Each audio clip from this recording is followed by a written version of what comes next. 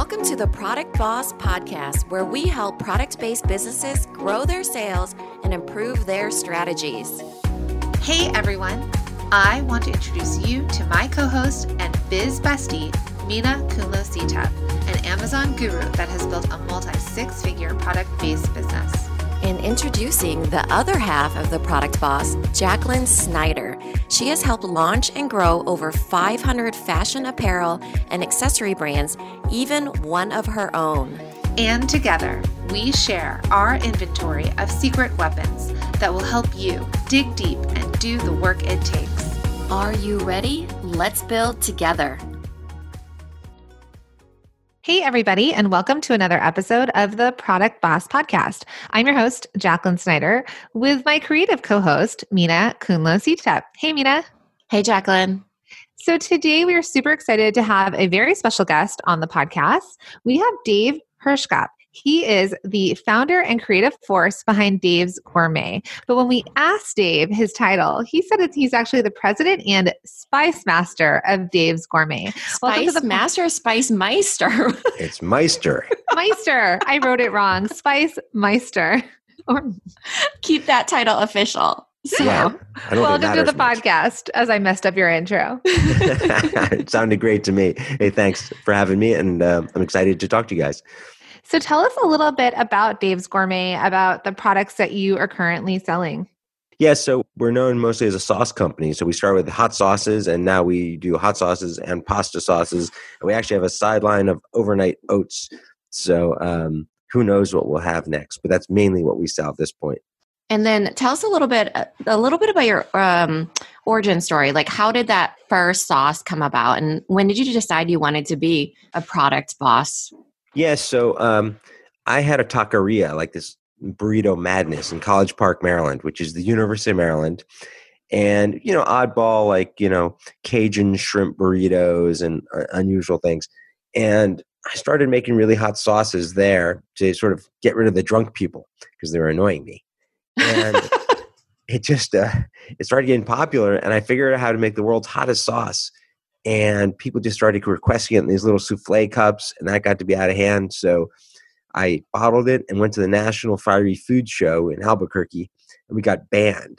So banned for being too hot. Wow. So oh my. The New York Times picked up on it and became this thing. And so it became this like crazy hobby of mine. And, our sauce, Insanity sauce at the time, was so much hotter than anything else in the world that it was like just blowing people away. And it just sort of took off. Literally blowing people away.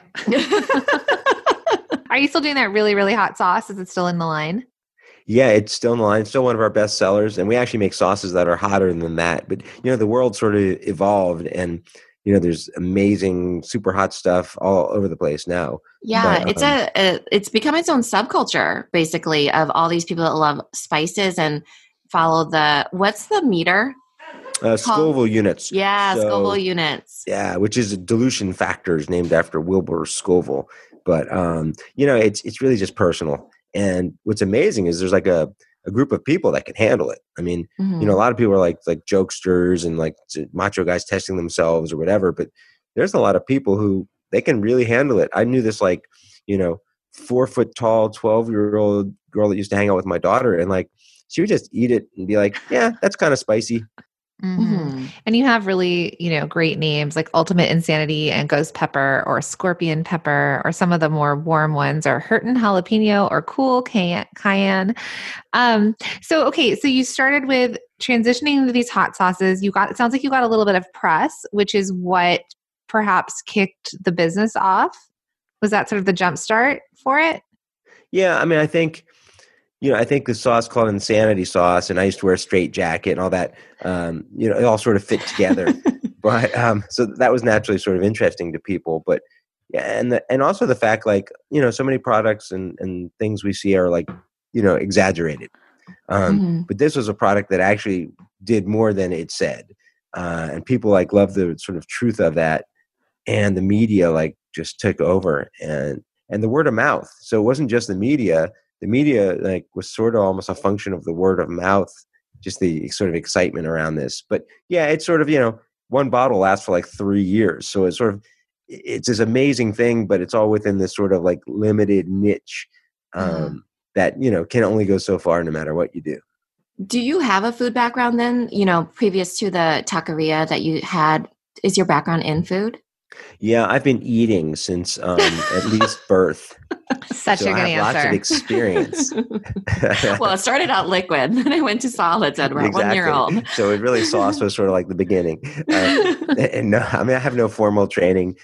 You know, in college, I bartended and waited tables and all that. But no, I mean, I had no real food background. I mean, I have that sort of entrepreneur ADD mentality of like, hey, why the heck not? Why not me? Why not try it? And I probably was just too stupid to realize all the risks. Or smart that you knew that there were risks and you were willing to take them. Yeah, decided coin. What was the next step for you? So you started bottling these, and did you decide, did you continue to go to trade shows? Because you said the majority of your business is actually wholesale. So what came first? Like, how did the first sales start happening? Were they wholesale sales? Were they direct to customers? Yeah. So, you know, this is 93. So, you know, Amazon wasn't really a thing and the internet was just sort of up and coming. Just starting to get websites. Mm-hmm. Yeah. People so didn't have emails quite yet. I mean, yeah, you know, we had a website in 95, I think. So we were kind of on the earlier side, but you know, really I used to go to a lot of craft fairs and like weekend fairs. And so, you know, so you had the media and once the media hit, a bunch of stores that sell mostly spicy foods, like these specialty stores, would call us and we would ship to them. And then combined with the craft fairs, you know, we'd have a lot of direct to consumer there, which is really important because you get a lot of feedback. So I'd get like, that has this note, but I don't like that flavor note, or because we were creating other sauces to sort of go with it, and trying to figure out what else we could do. But I mean, you know, a lot of it was just sort of founded on what would be fun, what would be cool. So that was sort of our impetus, was what was cool. Yeah, I love that. You really exemplify your brand in your personality and kind of the fun and the, you know, pushing the boundaries, I suppose, you know, with, like you said, you wore a straitjacket, right? Was that something that you naturally were able to do, or is that something that kind of your voice kind of grew over time? You know, I think everyone has that urge in them to like be that kid who stands up and says, ooh, me, look at me, you know, I want attention too. And ADD people, you know, most the quote unquote normal people, whatever that means. Norms. Normal people sort of like, you know, they prioritize like what they do based on, well, this is the most important thing. I should do this first. But ADD people will prioritize based on, that's the most exciting thing. I'm going to do that first. So that was always sort of the impetus of like, what's the most exciting? And where that can be like an ADD superpower is like, everyone wants to see stuff that's exciting. Everyone wants stuff that's cool and interesting. So if that's your focus and you have like a high threshold, if it hits your threshold, it's really going to be interesting to a lot of other people too. Right. So that's sort of a, you know, because you have to have standards. I mean, at the end of the day, a business entrepreneur's owner, starter, whatever, one of their main functions is to maintain the standards of the business. And so that's sort of like a built-in, you know, personality standard, and that drove us to create interesting things, many of which didn't succeed, but nevertheless. Right. And I think it is a bit of a superpower, and also, like you said, keeping the brand consistent. So you started off with your website, you were in wholesale. When did social media come into play, or what was after that? Yeah, I mean, for us, social media, we have it, but it's never been a big force for us. Okay. Partly, you know, I think it's partly, you know, just the generation I'm in. I just got used to doing things a certain way. And so we added it, but I'm not on it enough personally. And that's what really requires me to like be on there and sort of talking, you know. So for us, the media has always been a huge factor, but, you know, our brand just got into so many stores that now we do more of the traditional sort of like trade marketing, where like, you know, you have discount coupons on the shelf and you do like electronic coupons and all that. One of the things that drove our media for many of the years was, I guess they call them LTOs now, limited time offerings. But, you know, we've done it for fun. We always created special products that were limited edition. So We had limited edition private reserves every year, hand signed, hand numbered, vintage dated in special wooden crates, wrapped in caution tape. So we did that every year. We did lucky nuts, where every 10th nut is hot, but they all look alike. So it's like a Russian roulette concept. That's like the Harry Potter birdie box. Bambies. Yeah, But you've been doing that for a while. That's amazing. We did that, way before they did that. Yeah. We did adjustable heat hot sauce. So it's a special container where you turn the top, and depending on the position, the heat of the sauce coming out is different. Oh. So that was but we've done, tons of crazy little things like that. And, the world's most expensive pasta sauce. And, for a while, How much was it? It was about $1,000 a bottle. And why was it the most expensive? What'd you put in it? White truffle, gold flake. Oh my God, it sounds amazing. Stuff. And the packaging was really cool. My tongue was insured for $1 million for a while. I mean, with that insanity or the Scovilles, I'm guessing you probably needed to insure a bit of your body for all the testing. Well, because you were the person, right, that approved it or didn't.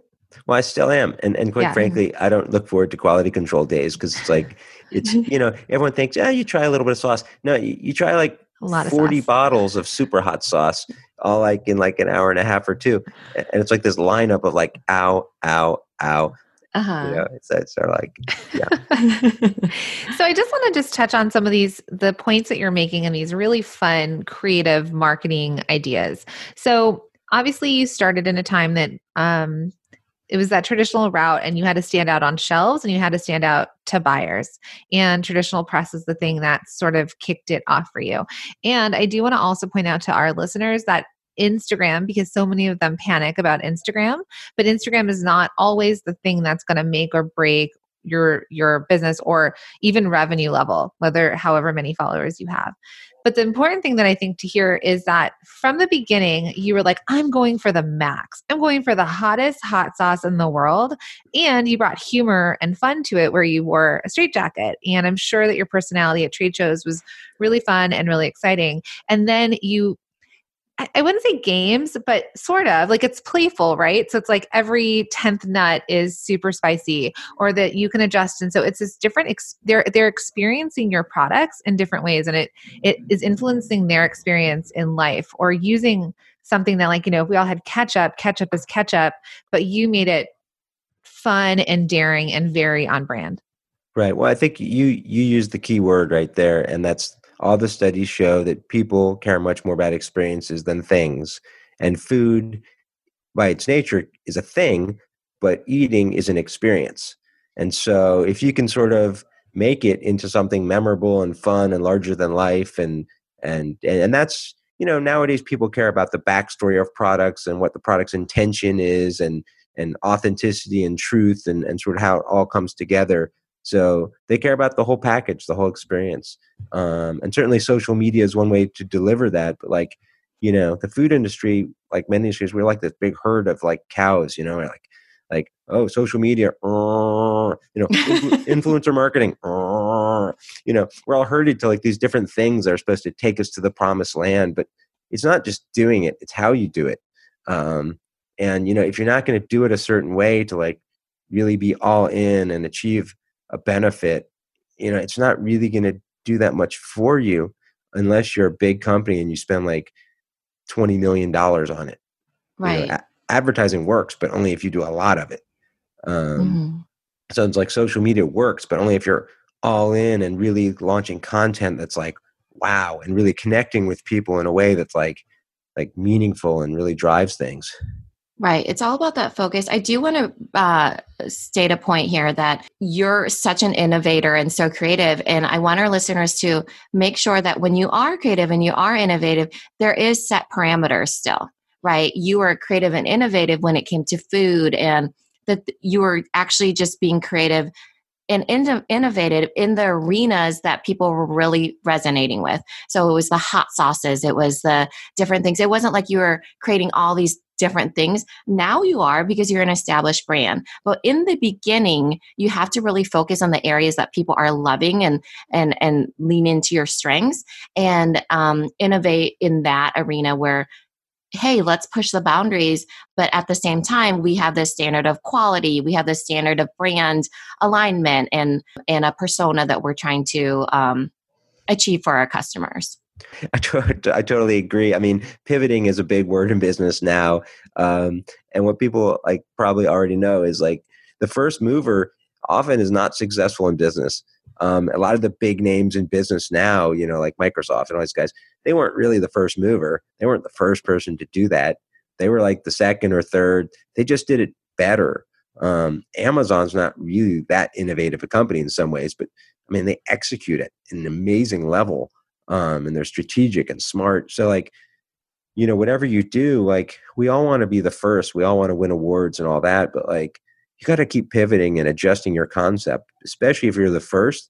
The odds of you getting it right are not very good, but you have a little leeway if you're the first. You have credibility. People respect that, especially in America, because, that's what we're about is risk and the little person and all that.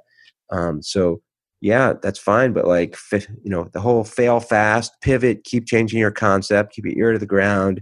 Social media is a tremendous opportunity to talk to consumers and customers. So like, I think that's sort of where you're getting at is like, it's sort of business is like a grand experiment and you're constantly trying things. And when you find something that works, sort of refine that and drive it. And you also mentioned that there were other products that you dropped. Anything fun to share with us? Oh my gosh, we had so many things. And then there were a bunch of things we didn't do. Like I wanted to do dehydrated bottled water.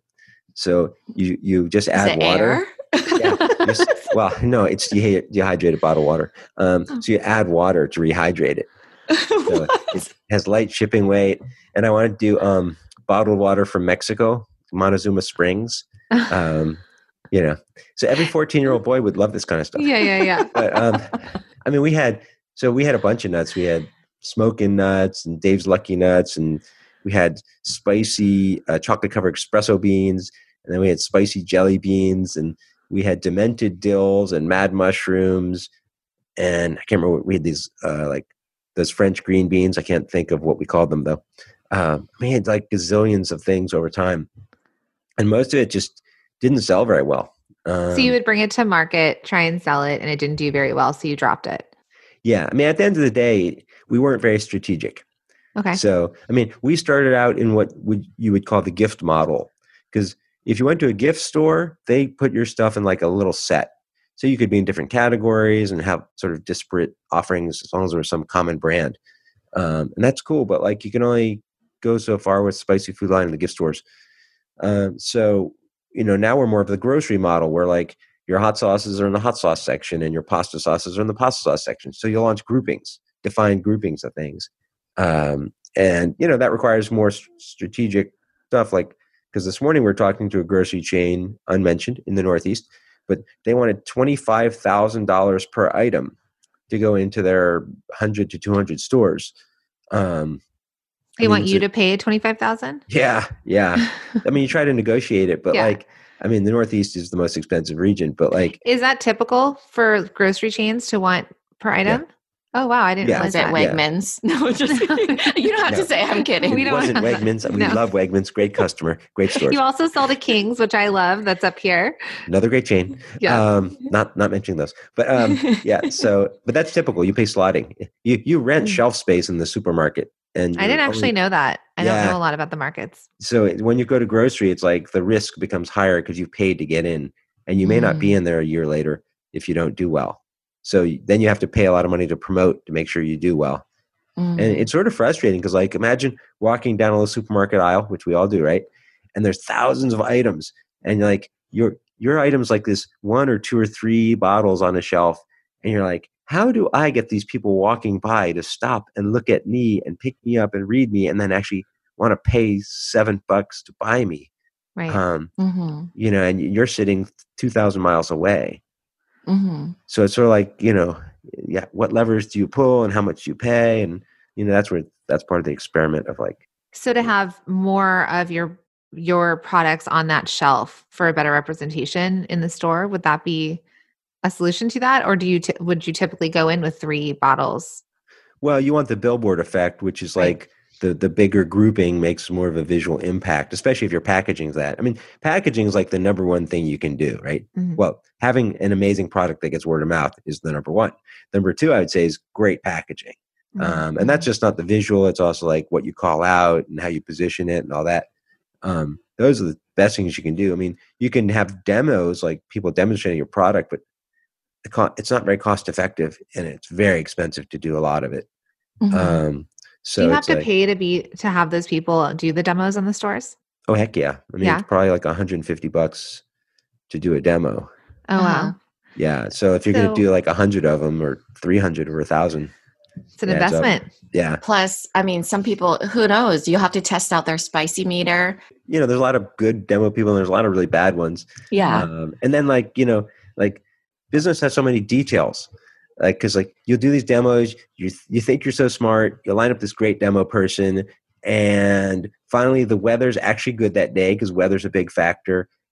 And what happens is they do a great job, but the store only had 2 cases of your sauce.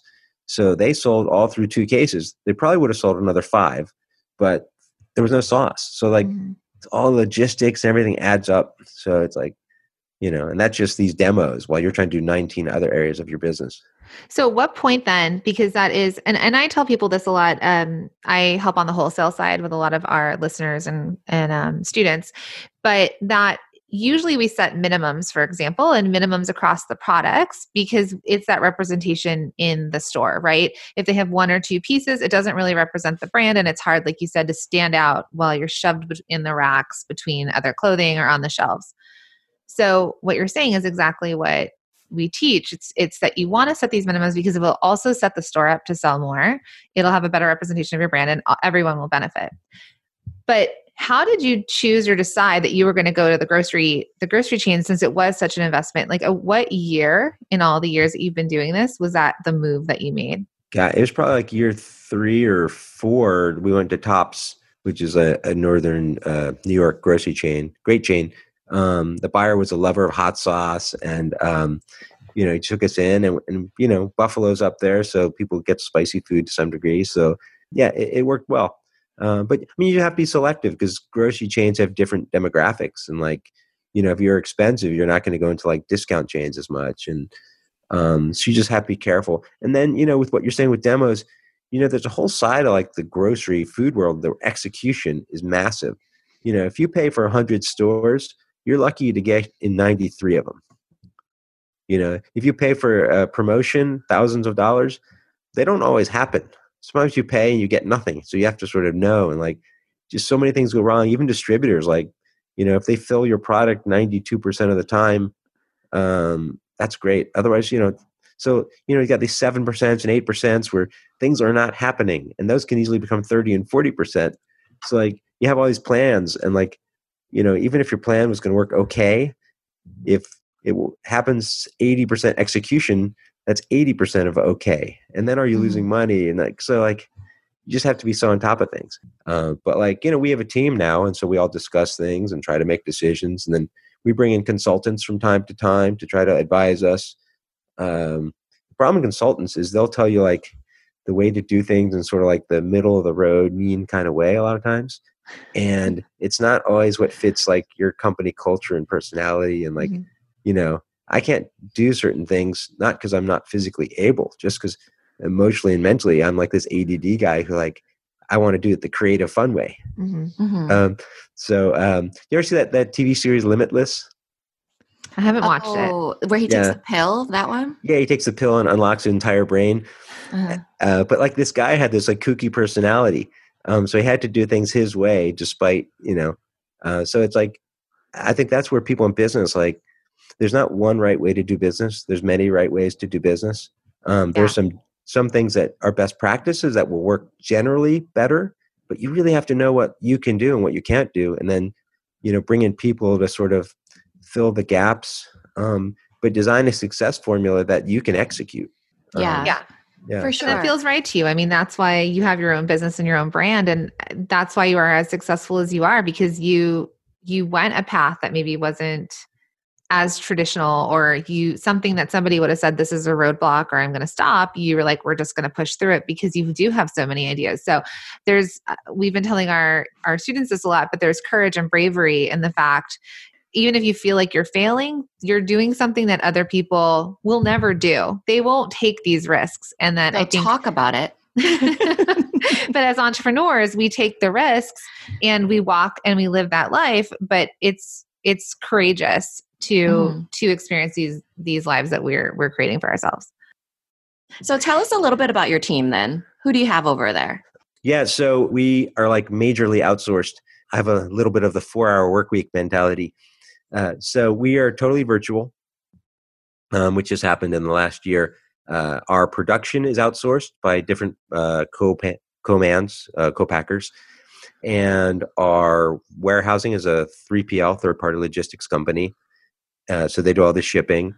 And then we have a team of basically 4 of us on staff who all work from our homes, although I prefer cafes. A cafe with nice light, good spacing, decent food, not too quiet and not too loud. Perfect. Wow. Yes. Sounds amazing. That's it. And then we have a couple contractors who do our grocery sales. And they're shared contractors. And those guys are awesome veterans. Like sales reps? They're sales reps. But these guys are, sales managers, essentially. Okay. And they manage a broker network that does really a lot of the sales with them.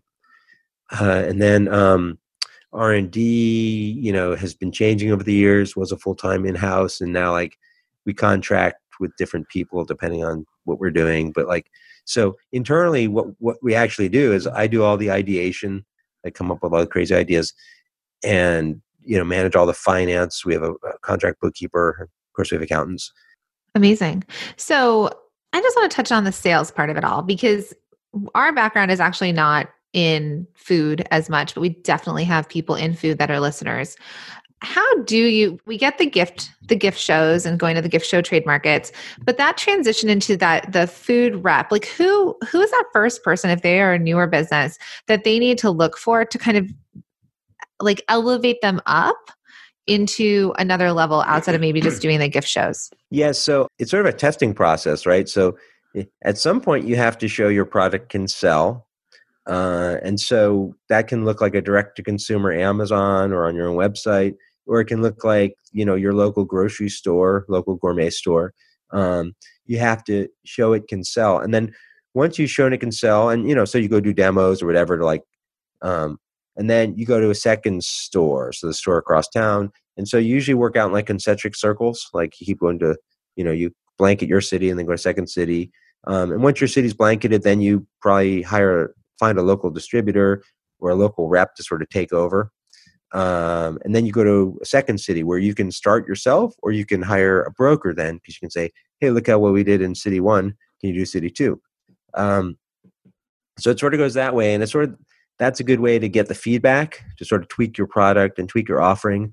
But this may be getting way ahead of the question, but at the end of the day, if you were going to sell your business, what the intermediaries and the buyers will look for, they would much rather you be in 1,000 stores than 10,000 stores, assuming you can show, wow, I sell 2 units a week and increasing in each of 1,000 stores, and most of my competitors sell 1 1/4, versus being in 10,000 stores and selling, 3/4 of 1 jar a week when your competitors are selling 1.25. Because the buyers have the capacity to put you in lots of stores. They just need you to show you're the little engine that could, wow, when your product goes in stores, it kicks butt. And it has to be enough stores where it's sort of really proven out scientifically. So that's where you want to go to stores and really don't go too fast. Don't get ahead of yourself. Because we just went national right away. We didn't do it the right way in some sense. But so if you had the patience to be more disciplined, go slow, get in the right stores, do it. It's better to do it regionally, and you can pick whatever regions you want, and ask the questions who's the consumer that buys your products? You really need to know that, age, gender, interests, whatever you can learn, psychographics, demographics. And like, what do they like about your product? At what price points does your product work best? When you promote it, what types of promotions really work best? $1 off, $1.50 off, you pair it with another product. So you should have this massive learning about your own product, and sort of don't really try to expand at full pace until like you've learned these things. And that's sort of the best way to proceed, and then when you've known that and you can show like this amazing case study, any rep you go to in any other territory is going to look at them and be like, wow, what you guys have done there is amazing. I really want you here because I know this chain is sort of like that chain, and they'll kick butt with it. Right. Whereas if you're sort of floundering around in a bunch of places, you might have some scale and you might get some representation, but you're ultimately not going to do nearly as well. And it's much more frustrating because then you do have to spend a lot more money on marketing and supporting your product because it's not doing as well. Once you have sort of the model down, then you can just release it. Yeah. Great. I love that.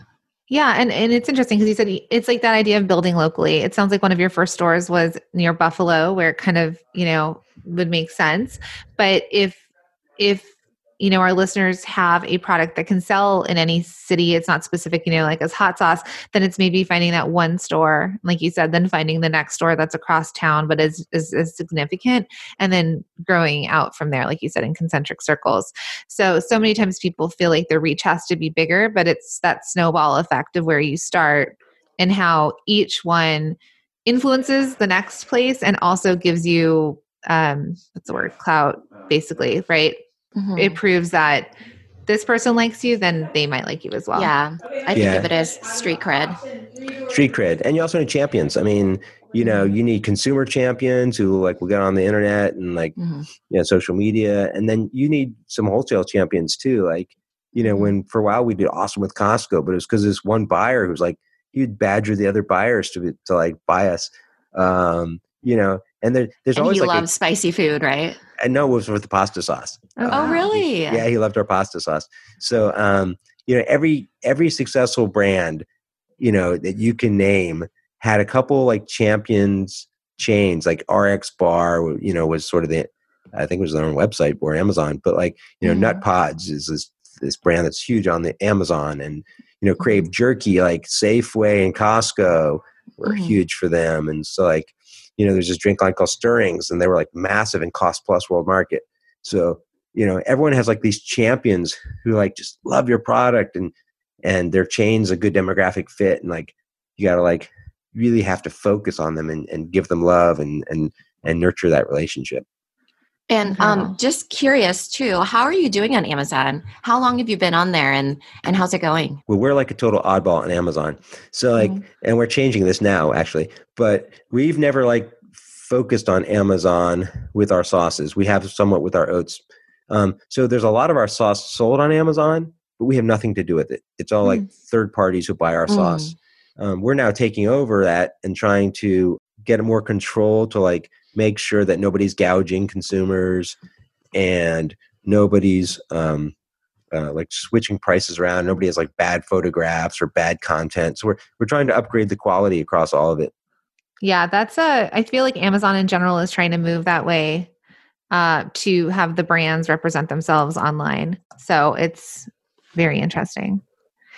All right. So we like to wrap up with some questions or fun, quick fire questions. Are you ready? Yes. All right. This is probably perfect for your personality too. Even though you don't have a desk, there is a question about desks. So, all right. What is your coffee order? It's oolong tea. Oh, nice. I like it. And then what is the favorite thing on your desk? Right now, it's this really cool microphone. Right. I think you have the black version of ours. Is it the Blue Yeti mic? It's a Yeti, yes. Yeah, it's a Yeti.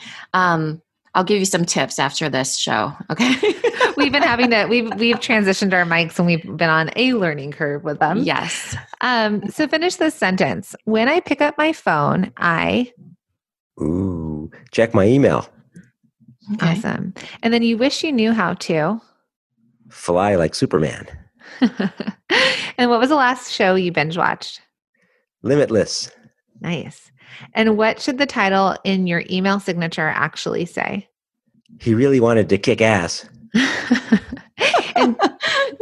Do you have an alter ego or a stage persona? Yes. Limitless. Oh, the guy in Limitless? Okay. Yeah, I think you might be other people's stage personas, What is your most used and favorite emoji? Gosh, I don't use emojis. Yeah, he's like, I'm not on Instagram. Come on, guys. What is this emoji? my kids use Instagram a lot. Too much, maybe. Okay, last question. Dave, we believe that entrepreneur years are like dog years. You learn a lot very quickly. What would you tell baby Dave in the beginning of his journey that you know now that you're further along? Follow your instincts. Don't get complacent and kick some. I love it. And so, Dave, can you tell our listeners where they can find you? Yeah, so davesgourmet.com. There's a store finder. You can check out stores. You can buy it there. And don't forget, we actually mostly are a pasta sauce company, although we're best known for hot sauces. And our fastest growing line is actually a creamy hot sauce line that's vegan whipped sauces that are amazing. I am a plant-based person over here, so I will check those out. That's really exciting. Thank you for being on the podcast. Great. So much information and so fun. Well, thanks. I appreciate you. Thanks, Dave. Thanks. This episode is over, but it doesn't have to end. Head over to our Facebook group, search for the Product Boss Biz Community, or the link is also in the show notes. Come connect with other product bosses just like you. We'll see you in there. If you love the Product Boss podcast, we'd love for you to subscribe, share, rate, and give a review on iTunes. Until next time, Product Bosses, let's make it happen.